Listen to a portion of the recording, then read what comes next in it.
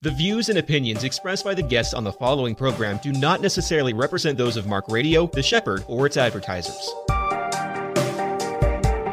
Welcome to the Crossman Conversation, CEO Edition, offering insights, wisdom, and counsel from the most respected CEOs. Here is the host of the Crossman Conversation, CEO Edition, John Crossman. Hello, this is John Crossman with the Crossman Conversation, the CEO Edition. Today's guest is Lesley Deutch, who's a managing principal with John Burns Research and Consulting. Lesley, how are you? I am good. Thanks for having me today. Oh my gosh, it's such an honor. You have such a long, impressive bio of work and experience. And so I wanted to start off with your general thoughts on how you feel the real estate market's doing today. Sure. So I spend a lot of my time in the real estate market on the housing sector. So I'm going to talk a little bit focused on that, but of course, bleeds over to all the different other sectors in real estate. I think it's gone surprisingly well. So on the residential side, we had a huge rise in mortgage rates. We thought it would really slow the home building sector. The builders were very fast to adjust. They've been buying down mortgage rates, and sales have been incredibly strong. I work across the country, but most of my work is in Florida and across the East Coast. And I think it's kind of taken a lot of builders and a lot of people by surprise at how consistent the demand has been for new housing. I think the challenge we're facing today in the housing world is affordability.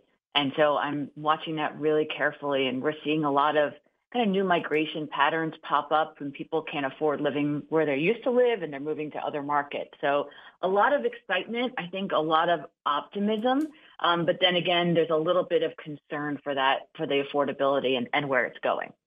I think that's a really good observation. First off, on the demand still being strong, that's obviously very helpful. And, my world is predominantly retail, and I always tell people, as residential goes as retail goes. So people are buying and moving. That's a good thing. And so I agree with you there.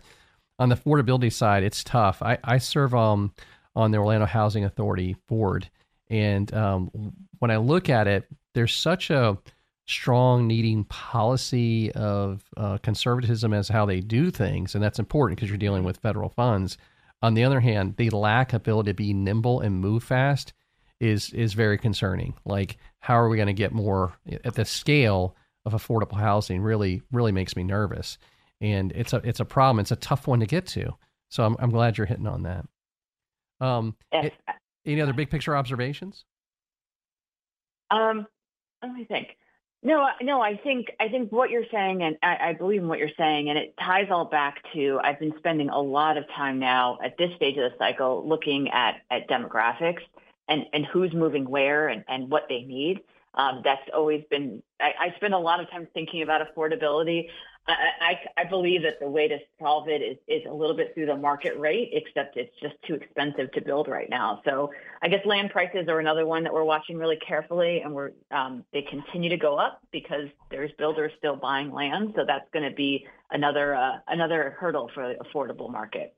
Well, I really liked what you said there about people being priced out of certain markets. My wife has family in Mississippi, and I grew up moving 9 times. And so every once in a while I think like, gosh, could I retire and move to a rural part of Mississippi? And my answer is yes, I could, just because I feel flexible about where I could live in my life and things like that.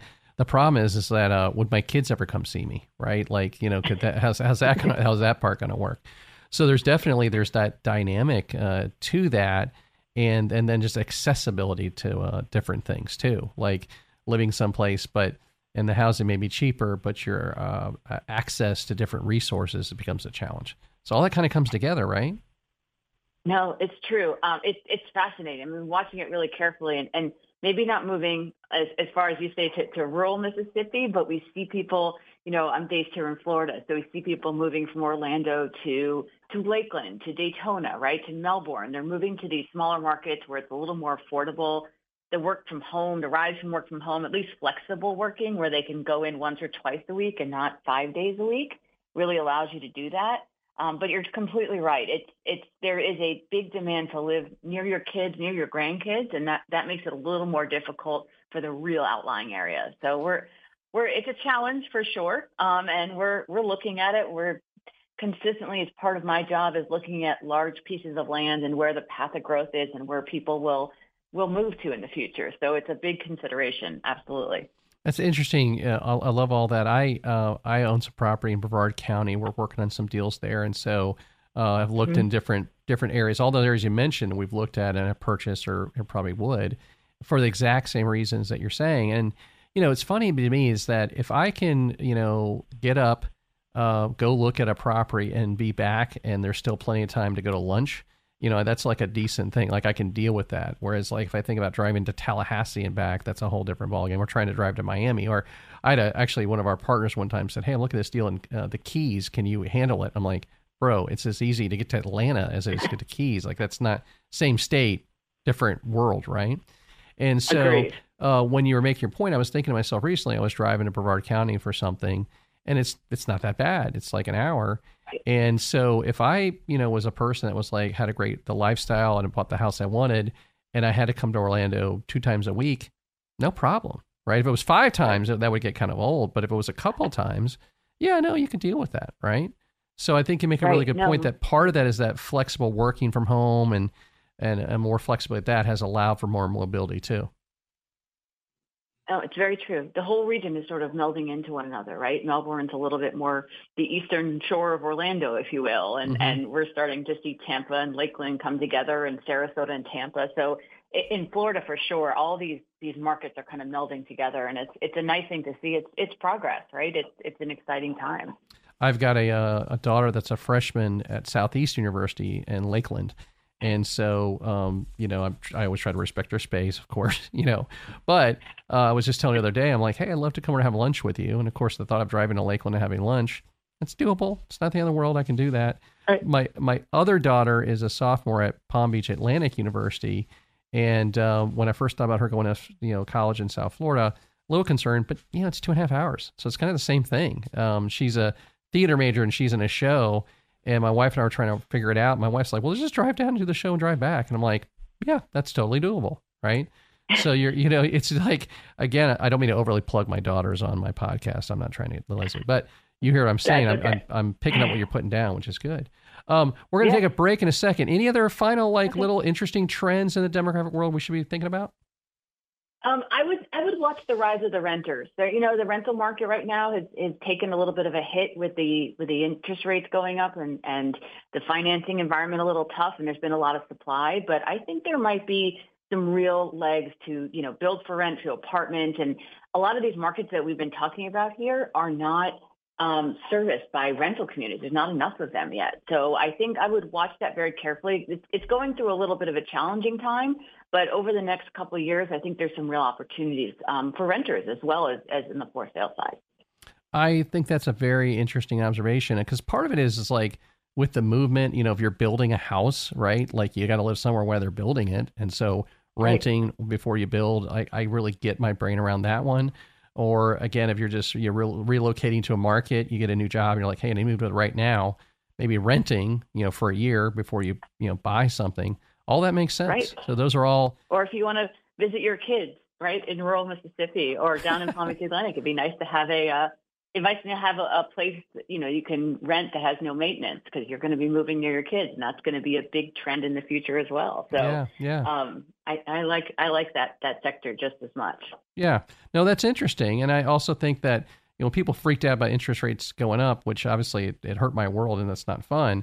But from the historic perspective, it's not that bad, right? So people have a sort of sense of that. Okay, well, listen, Lesley, we're going to take a quick break, and then we're going to come back, and I want to ask you about your wisdom on thoughts about leadership. So we'll take a quick break and be right back.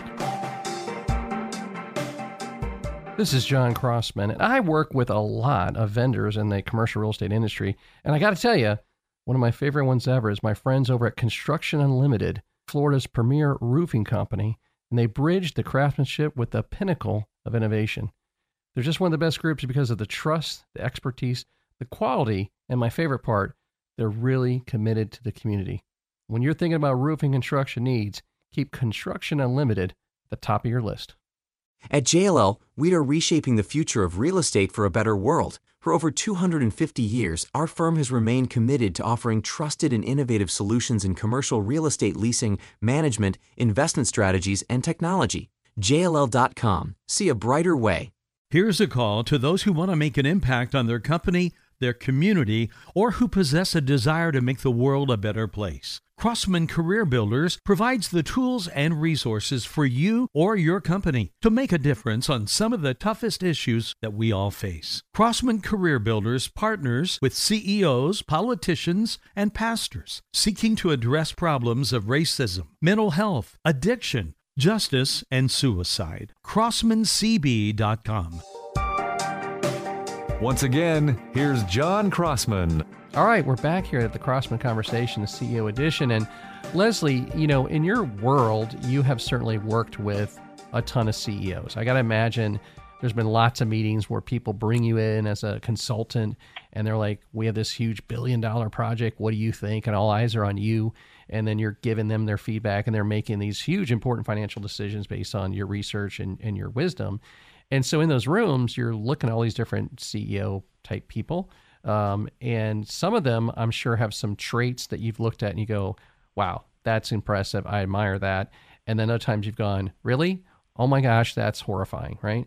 So we have a lot of our listeners are college students and young professionals. And so I always want to try to give a space to talk about what are the best traits in CEOs and leaders that young people need to be working on and thinking about. And since you have the perspective working with so many high-profile people, what have you gleaned? What have you picked up? When you see these people, what are the traits that you admire and think, boom, that's something important somebody needs to aspire to have in their toolkit?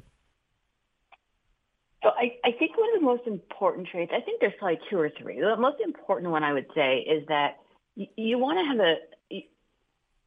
it goes both ways, right? You want a CEO that listens, a CEO that trusts you and that listens to what you have to say. But in order to get to that point, you always have to come prepared. So, in my business, I write huge reports, 100-page reports, and I have a huge stake in the one-page executive summary that's going to come out of that report and what I'm going to tell the CEO. And I want him or her to listen. And in order to do that, I've got to be really knowledgeable about what I'm talking about. So I think the traits in the CEO is to be able to listen, but I put it back also on the person that's presenting and talking to the CEO, that you come prepared. You don't come with just your thoughts. You come with heavily researched and well thought out analytic arguments when you're in there, because time is money and time is of the essence when you're talking to CEOs. And I think it's really important to come organized and prepared. And then on the flip side of that is having a CEO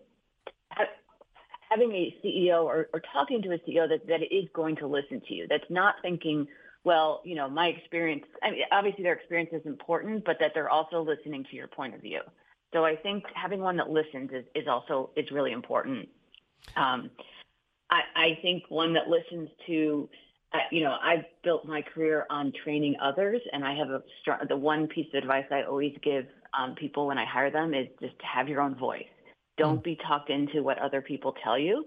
And be very confident in what you're saying. And sometimes that takes time to get there, but to me, it's CEOs that will listen to people of all ages and all experiences. The one thing that always drives me crazy is, they've been doing this for 50 years, so they know more. Well, not always. They have a lot more experience, but it's not always the case. So that they listen to all types of different perspectives, I think. And then finally that they trust you. I think a CEO that trusts what you're saying and trusts what you're doing makes a huge difference. Just in your confidence and your ability to speak kind of freely and openly. So I think those are probably the primary things that I look for when I walk into a room. Sometimes you get a CEO that does open up and listen, and sometimes you don't. But you kind of have to roll with the punches sometimes and see how it is.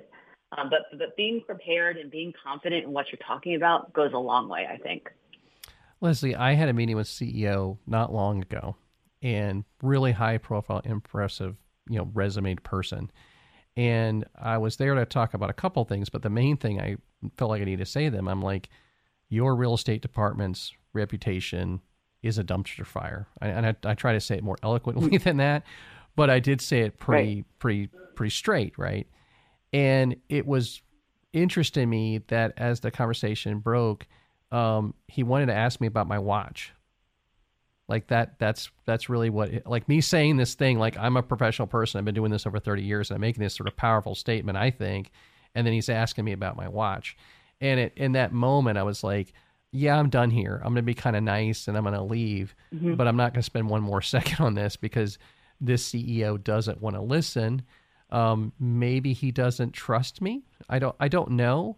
But when you kept saying it's like be prepared and trust and listen, what I really took away from that is like it is both sides. Like, if they're not going to listen to you and they don't trust you and they're not prepared, well, that doesn't work either. So you have to listen and you have to trust and you got to be prepared, but you got to feel that vibe back. And it's funny. It's like, Lesley, your bio is like ridiculous. I mean, you're extremely well credentialed. Like you read your bio, like, well, she's smart. She knows what she's doing. And I'm assuming that's worked to your advantage. And sometimes you walk in a room and people are wowed and there's that. But I still got to imagine sometimes you walk in a room and they're not. And so you've got to figure out whether to keep investing or pack your bags. Can you talk about that a little bit of what do you do in those situations you feel like, ooh, maybe they're not listening or trusting me? What do you do? Right. So I'm a consultant. I'm a real estate consultant, right? And sometimes I have to deliver bad news. Just like you said, about the real estate department, I have the same issue sometimes. Sometimes I don't like the project. I don't think it's going to work. And that happens all the time. So not all the time. Sometimes the projects are great, right? But I do kind of walk into a room with those nerves of I've got to deliver some bad news or some rent or some home prices that this CEO is not going to like or some forecast. So usually I think importantly is listening to their point of view. There are cases where you're not going to make headway and sometimes that's okay. I think what's really important is you work for a company where you're supported in those decisions and that you're trusted by your own CEO to make those decisions, but you got to come in, fully prepared. And sometimes it just doesn't work out. But to me, those are almost the best learning experiences because you kind of pick up, okay, that person was a jerk, but let me just kind of sit down and think why.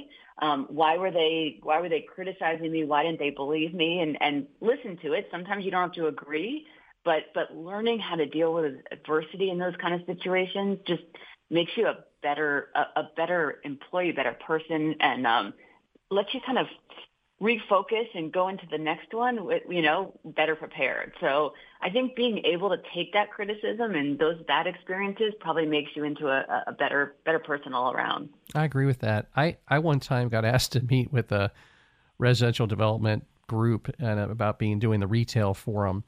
And the meeting was going kind of okay, but the guy looked at me and he goes, you need to know that our consumers, they want Neiman Marcus.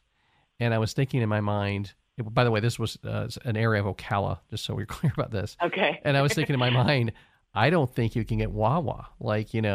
And I just remember being like, man, we're so far apart. And so, sometimes as a consultant, your job is to tell them they have a beautiful baby. And sometimes I tell them their baby's ugly, right? And sometimes that's what they need. Like they need somebody to say the hard thing that it kills the deal because it needs to be killed. But if they're not ready, to hear it, I get that, right? No, so. And I think my reputation and sort of my business has grown tremendously just based off the fact that I say what I think, and I'll listen to what you have to say. I will absolutely listen and reconsider, but I'm going to stick to my analysis is going to be thorough, and I'm going to stick to it. And I'm a really good fighter. We can sit at the table and we can fight it out, and we can do so amicably. And that's what I'm good at is proving my point with a lot of detail. And most clients, I would say, respect that. But, you're always going to come to a few that believe what they believe and won't be swayed by anybody. But I think for the most part, just again, going back to the kind of being prepared and believing in what you do and being fully ready to have a good fight. I say that all the time in a very positive way. That's awesome. Well, Lesley, it's interesting because your comments today have helped me in real estate world, but it also, in listening to you, it's inspiring me in the nonprofit work I do about being prepared and having some good hard confrontation. I'm a trustee at Florida A&M, and I just said this is on public record, but I talked about the importance of having confrontation with kindness. And so I think that's a cool thing. Well, Lesley, we got to wrap up. We're gonna go down into our final segment. But thank you for being our guest, and thank you for inspiring me, and thank you for all the good work you're doing out in the world of real estate and your research and your consulting. Oh, it was a pleasure talking to you. Thank you so much for having me. Awesome. Thank you. We'll be back for our last segment in just a moment. I'd like to thank Maynard Cooper and Gale, PC, for being a sponsor of our program. Maynard is a full-service law firm with over 350 attorneys and 14 offices nationally who serve with professional excellence in everything from corporate and business matters to day-to-day legal issues. The office in Central Florida focuses its practice in real estate, corporate transactions and organization, banking and finance, along with trust and estates. To learn more, visit maynardcooper.com.